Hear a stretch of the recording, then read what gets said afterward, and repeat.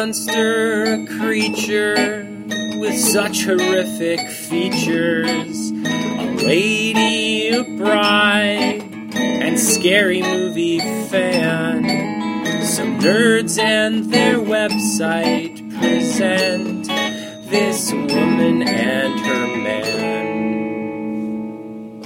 Hello and welcome to the Bride of the Creature podcast, episode 45, which is like a gun, a 45, or a 45 RPM record. I like the record better. There's lots of things that have 45s in them. Some people are aged that, and our podcast is one of them. This is Bride of the Creature, episode 45. I am the creature, Joey G. Joining me at a right angle to where I'm sitting, so if I'm facing this direction directly, like forward about a foot and then to the right immediately, like a hard right, is the bride, Nicole. Hi. How are you, dear? Good, love? how are you? I fucked up my own catchphrase. How are you, love? Good. That's fantastic. And joining us in your arms is the son of creature. Son of creature. We agreed on this. No, we did not. You started saying son, so stop with the nonsense. It's son of creature. He's sitting there, he's sucking on a fat little soother there, like the little chode that he is. Don't call him a chode. He's the cutest. He smiled at that. Well, of course he did. Chode. He's just like, Daddy's funny. Yeah. Anyway, am I bleeding? No, let's catch up. Oh my god. I had a hamburger. You're so disgusting. Yeah. So this week, as we do every week, we watched a movie. Yes. We're a day late. I know. Day late, $1 short. That happens now. Yeah, we had a bitch of a time getting a hold of this movie. Yeah. Anyway, we got a hold of this movie and we watched it. It was your pick. It was a French film. It goes by directed by Pascal Laugier or Laugier or Louis Lillo, as I like to call him, Pascal Louis Lillo. It was Martyrs from 2008. Let's listen to the trailer.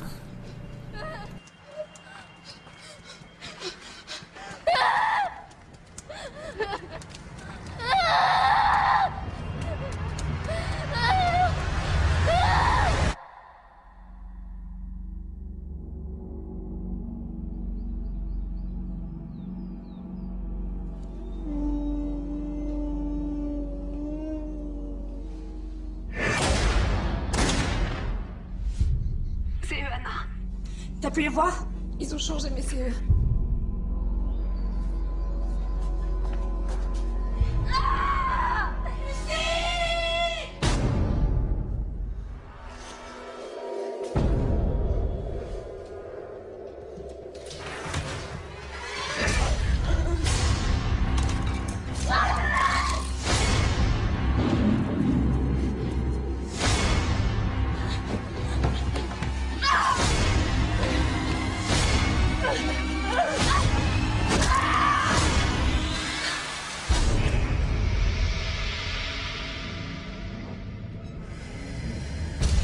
Okay.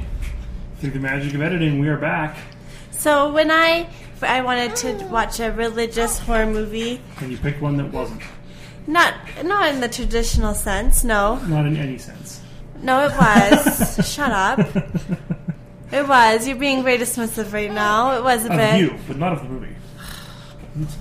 Let's just get that clear right now. I have the utmost respect for films and filmmakers. It's wives that I have a problem with. I'm glad that you think you're funny. Oh, well, I mean, I am my biggest fan. Sorry, but yeah, this was your pick. And it was not a religious movie, but it kind of was. In a way. In a way, and it wasn't your fault, because the book that you were looking at said it was a religious movie. Yeah. So really, if we should take issue with anyone, It should be the... it's the writer book. of that book. Yeah. Was it the book that you gave me? I think so.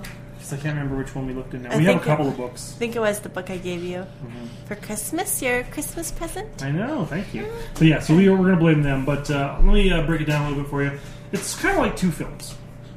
This is going to go heavily into spoiler territory because there is no way to discuss this movie without spoilering it, and I would actually recommend you see it before you listen. But fuck it, you're not going to. You're just going to listen, so whatever. Why do I need to tell them what to do? They're grown-ups. They can make their own decisions. So the movie starts off with a little prologue of a girl running away, being scared, and then a little scene of the young girl and her friend in a institution, an orphanage, if you will. For abused children. For abused children. That seems like the worst kind of orphanage to have to go to. Like, it's bad enough that you're in an orphanage But then they have A a specific orphanage. one? Like, all right, the orphans will go here, and the orphans who have been abused will go here. Yeah. Because it's important that they always be made to feel different from everyone else. I mean, they're already orphans. So, I mean, I'm not from France. I don't know how they do things over there. Or possibly Belgium. I'm pretty sure it was France. Oh, maybe, yeah, France. It was a co-production of France and Canada. That's us. I did not know that. Yeah. Anyway, so yeah. 15 years later, the girls are grown up, Lucy and Anna, and Lucy goes to a house. Where it looks like just a nice family lives, having Nice breakfast. family. They're having breakfast. They're joking. They're laughing. They're having a good time. Just a regular all-American family that is in France, that is French. When in bursts Lucy, shotgun in her hand. She shot him down, Lord. Lord, she shot him down. She blew holes in everybody. She killed them all.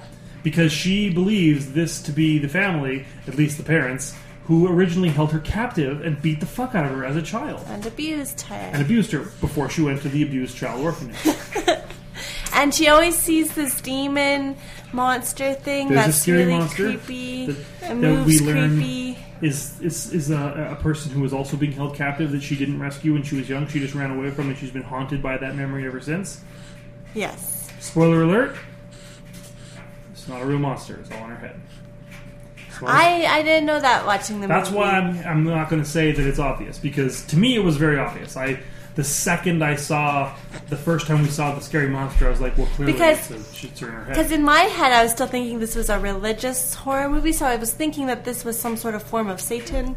I went to a lot of church when I was a kid. I was an altar boy. Never once were we attacked by scary monster girls who Sorry looked like they about were the scream. rip-offs of the room. I almost lost his soother. Brody. That would have been more horrifying than anything. You rotten son of a preacher. But, so yeah, anyway, it turns out that she's not really an actual ghost or anything. She's actually just Lucy's fuck nutty, and she's cutting herself. We have a smiling baby on the podcast. Too bad you can't hear that, because it's adorable. It's pretty distracting, actually. Anyway. Lucy kills everyone, goes fucking crazy.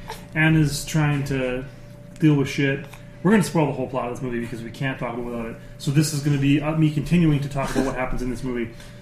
Lucy kills herself, and she realizes that even though she has killed the people who tortured her and the ghost of the girl who haunts her, that the girl will always haunt her. So she kills herself.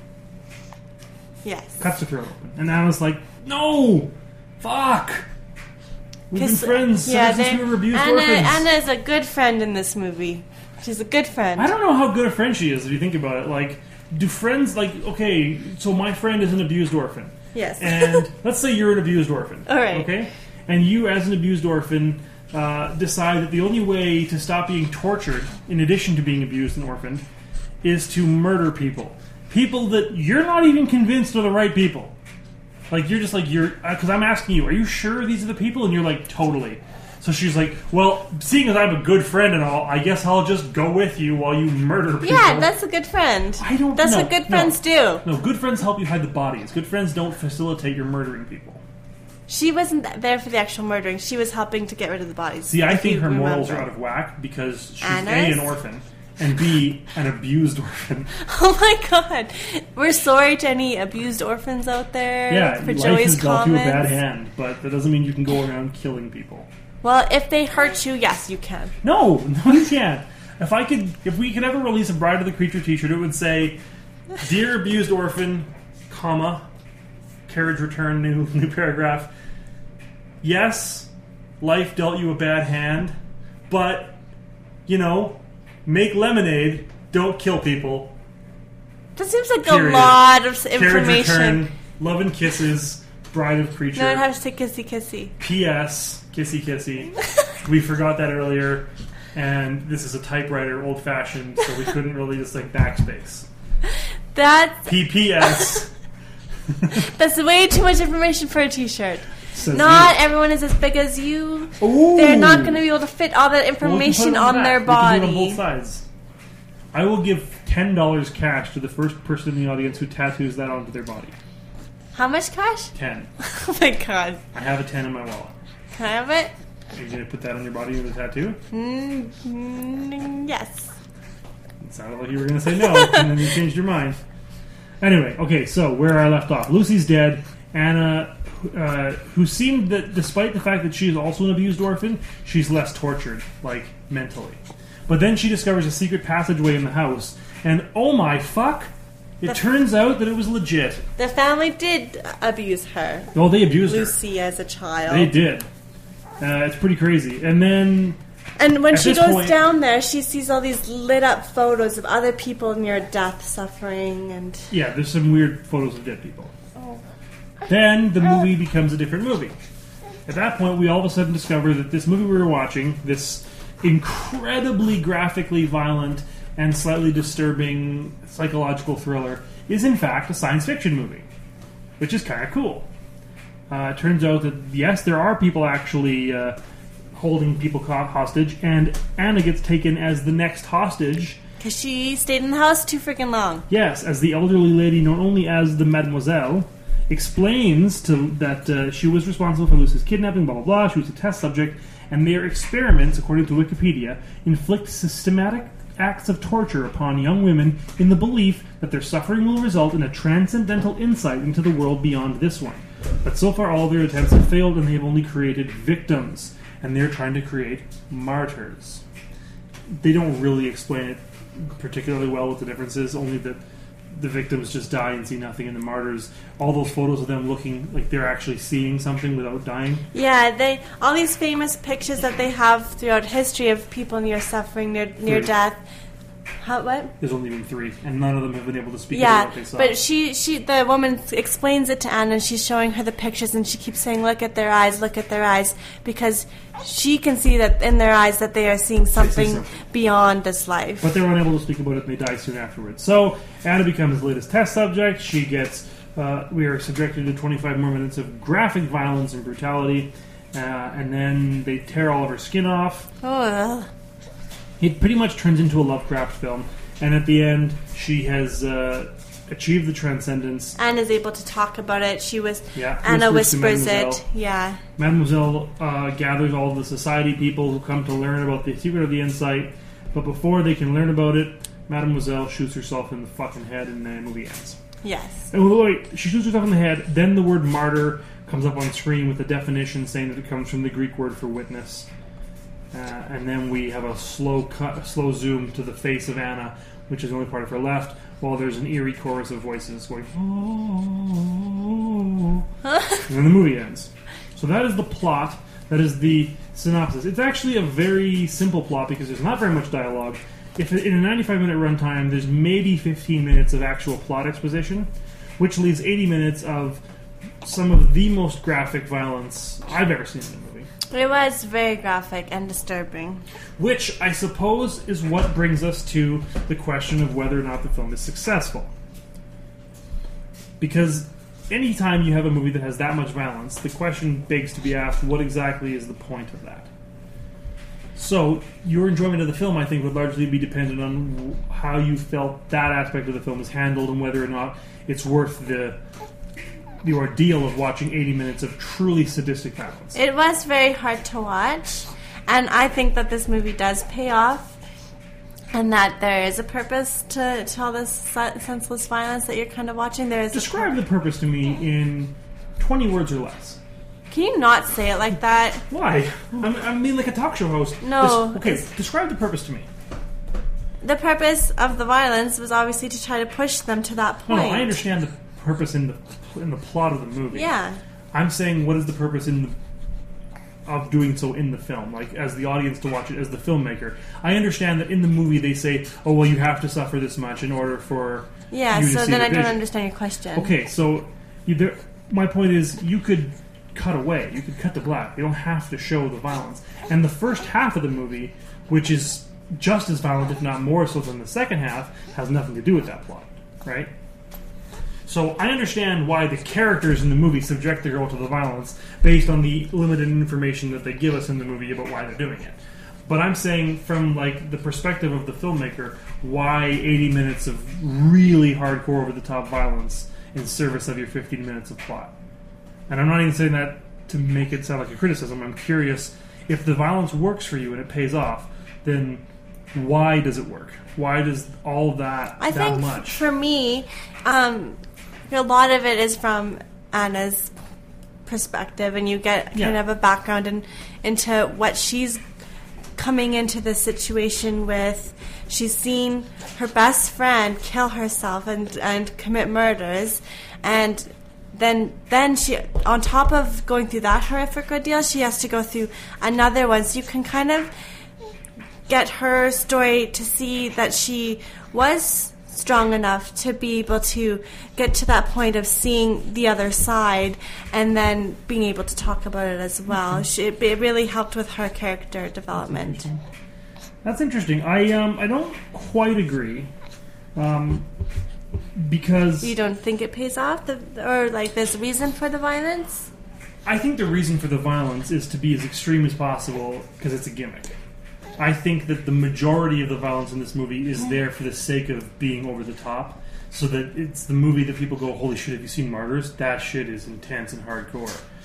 I think that some of it is the stuff from the science fiction section to the end. The last 30 minutes works pretty good for me, and I actually think the last 30 minutes of the movie work pretty well, but I think that they fall flat because of the first 60 minutes. See, I sort of see your point, but I think in that first 60 minutes you really get an idea of what Anna's like. See, I'm going to have to argue with it because you don't see my point because I haven't got to it yet. Oh, okay. But my point was, I was just about to address exactly what you're saying.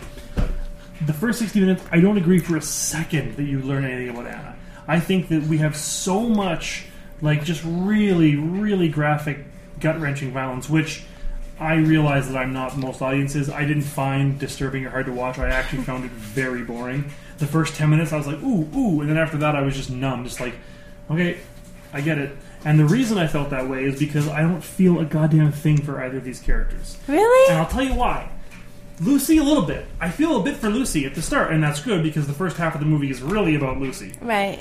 And it's not until Lucy dies that Anna really comes to the forefront. But they give us little tiny things like, at the beginning, Anna taking care of Lucy at the home for orphaned, abused children. And they say, why do you do that? She's like, because she doesn't have anybody else. And they give little tiny glimpses, like Anna calling her mom, and her mom saying, are you still with that crazy girl? But they don't really give you anything to really know anything about these girls. We just know that when they were little, they were abused, and then 15 years later, this happened. We don't know anything that happened in between. We don't know why they're still friends. We don't know why she feels this responsibility for this girl. In fact, we get the impression that she thinks that Lucy's fucking crazy, and she shouldn't have let her go by herself, and she feels beholden to her, but there's no real, I don't feel any actual connection to them, nor do I feel like we know enough about Anna to justify any of the things that happened to her.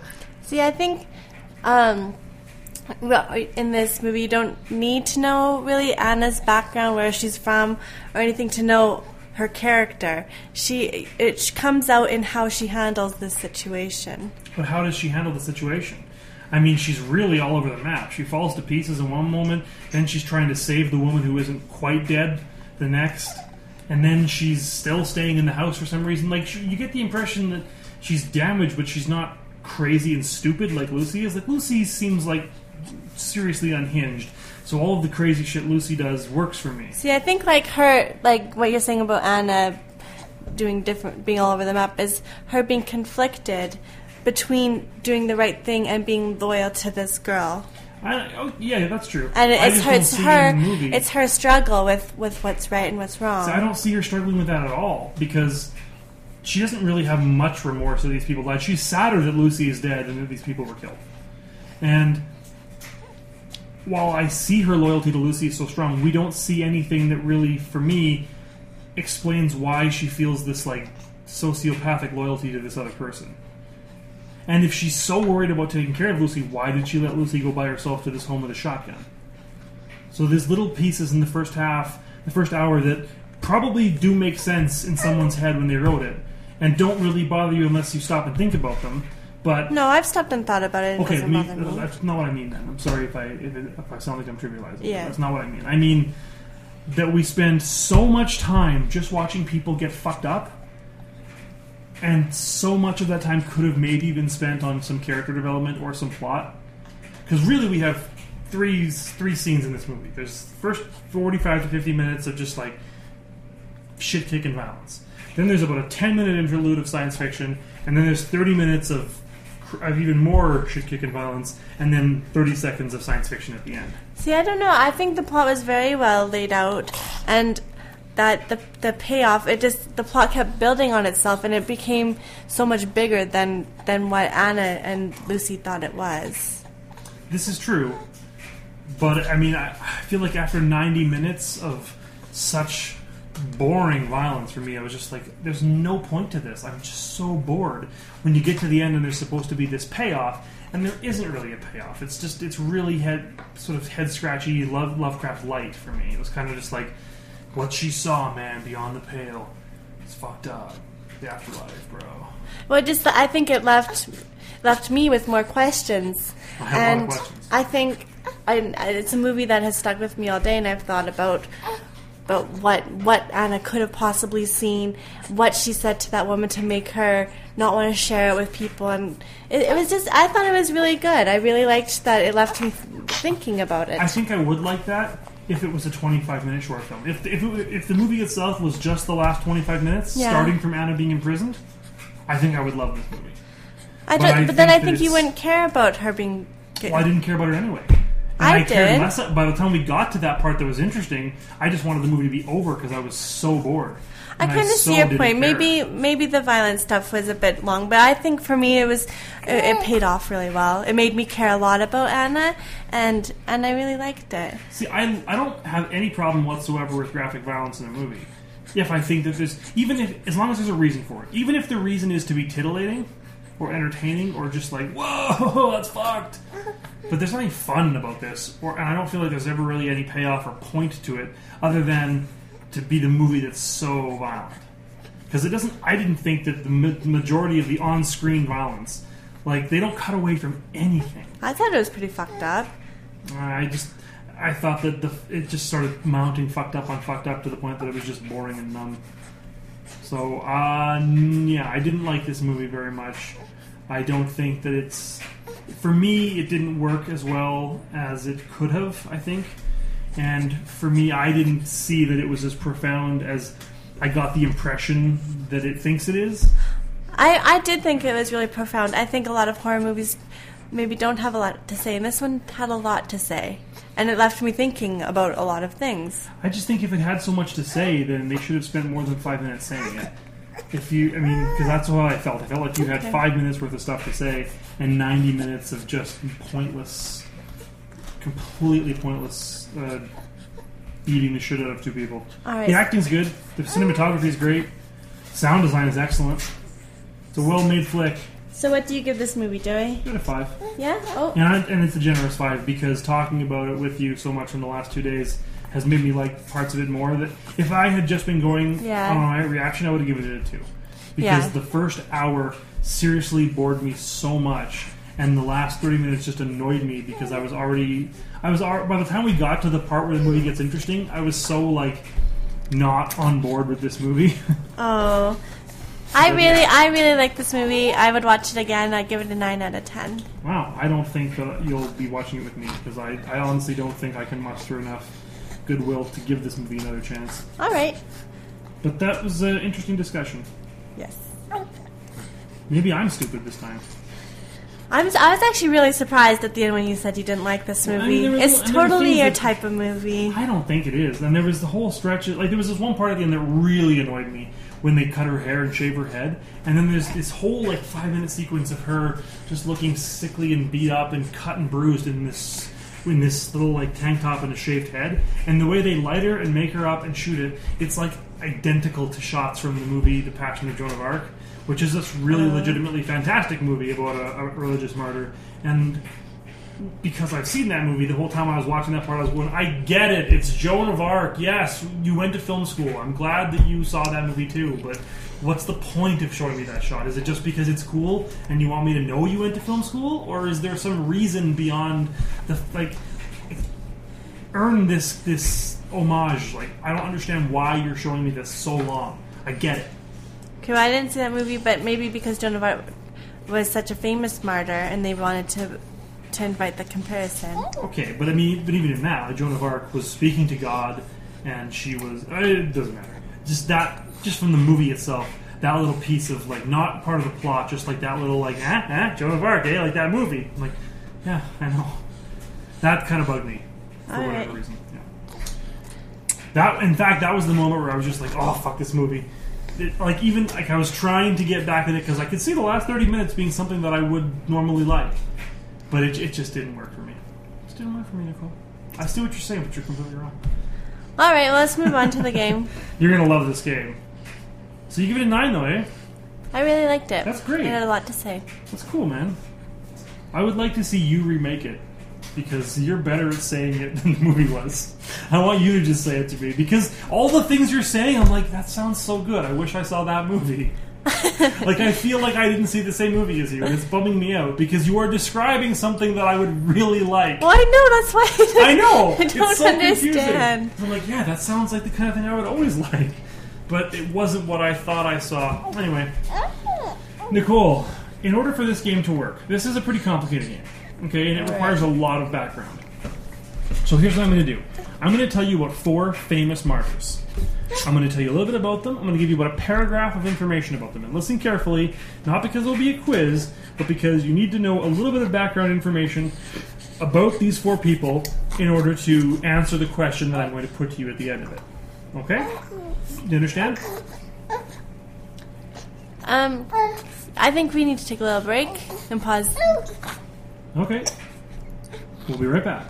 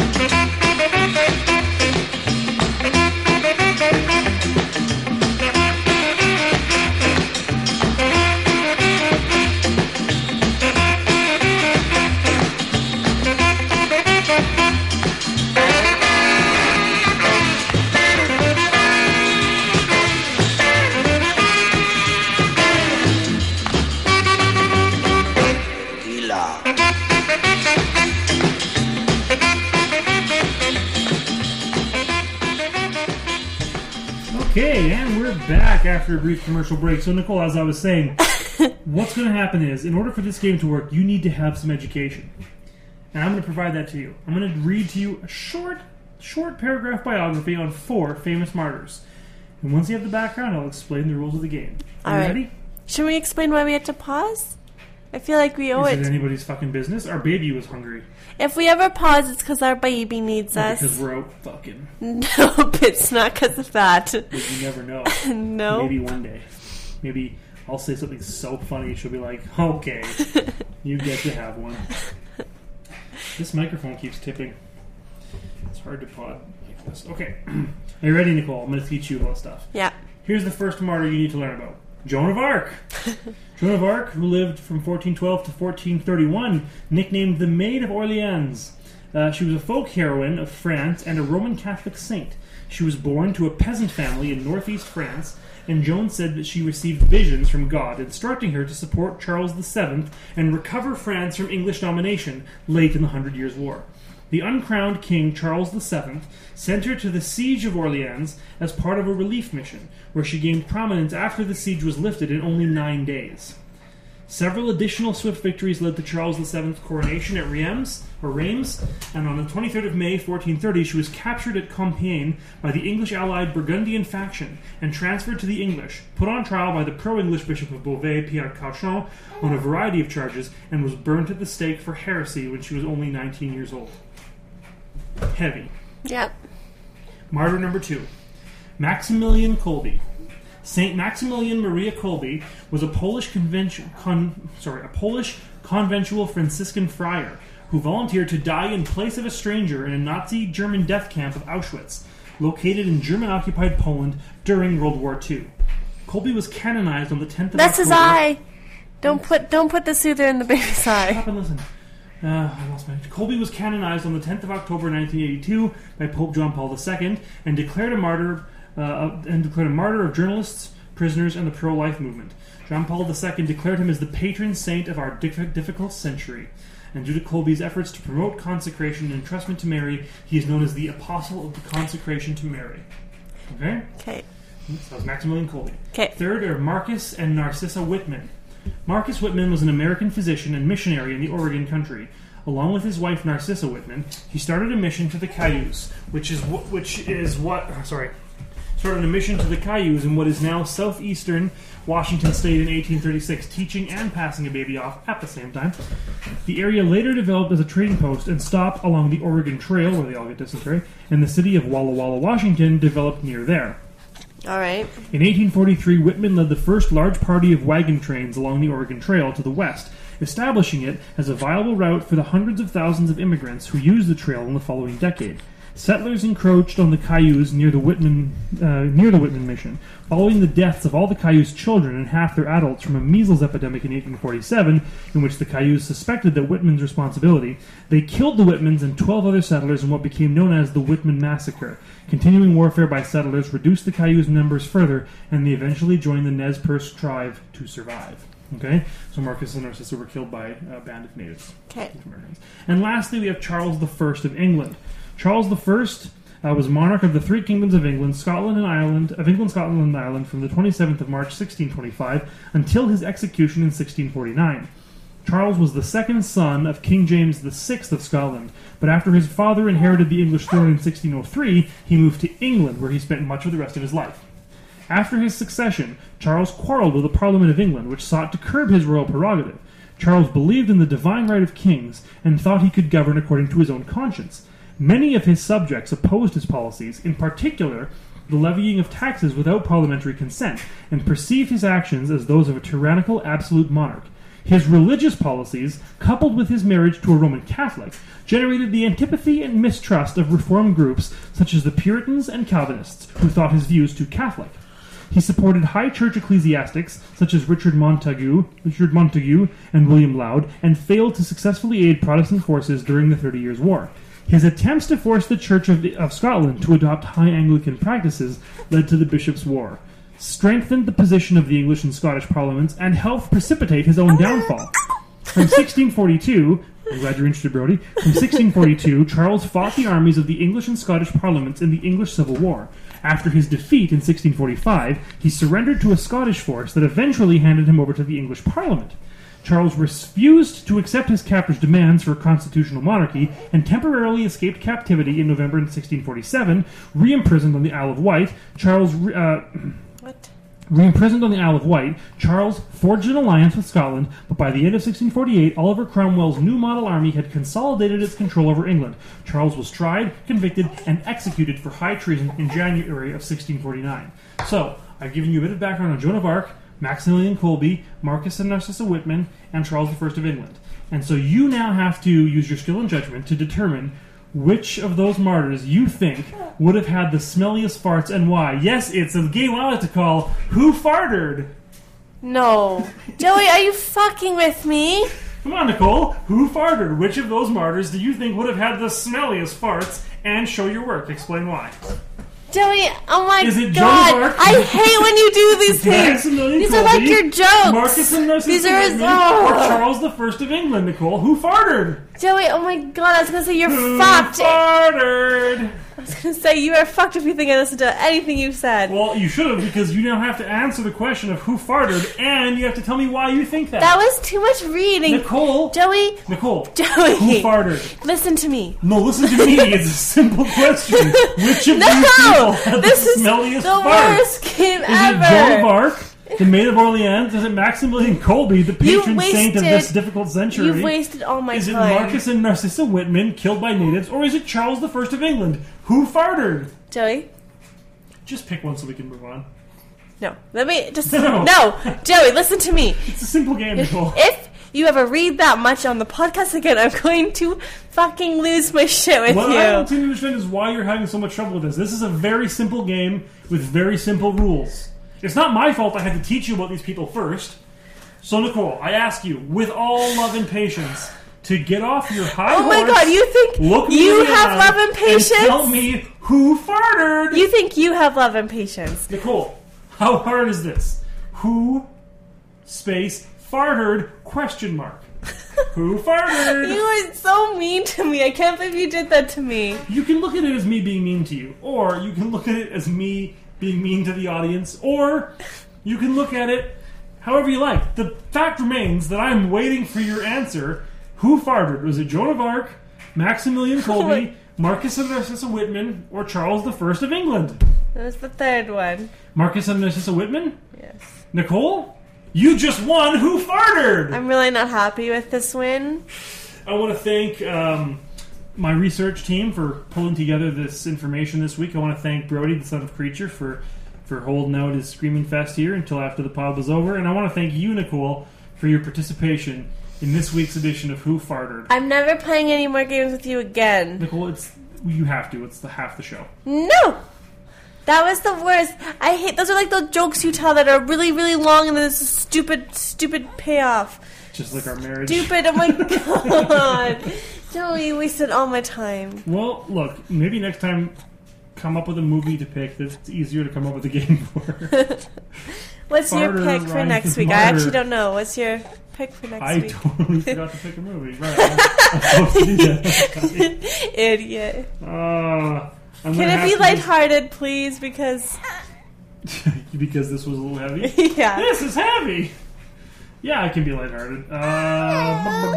He's not holding off. I know. Pick. Quick. He wants you to pick. Okay, we're going to watch one of my favorite Frankenstein movies. Okay, we're gonna put the soother in his mouth. We're going to watch the 1958 Peter Cushing, Christopher Lee classic, The Curse of Frankenstein. Got it. It's a favorite of mine. Brody, chill your balls. Curse of Frankenstein from 1957, the Hammer horror film based on the novel by Mary Shelley. It's my favorite version of Frankenstein, directed by Terence Fisher, one of my favorite filmmakers. So don't miss next week when we watch that movie. And who knows, maybe we'll have another edition of Who Farted. No, I will not play that again. Until next week, I'm the Creature Brody Joey G. hates your game. Until the next week, I'm the Creature Joey G. I'm the bride, Nicole. And I'm the son of Creature. You all have the... No, you all stay scary now, that's what I say.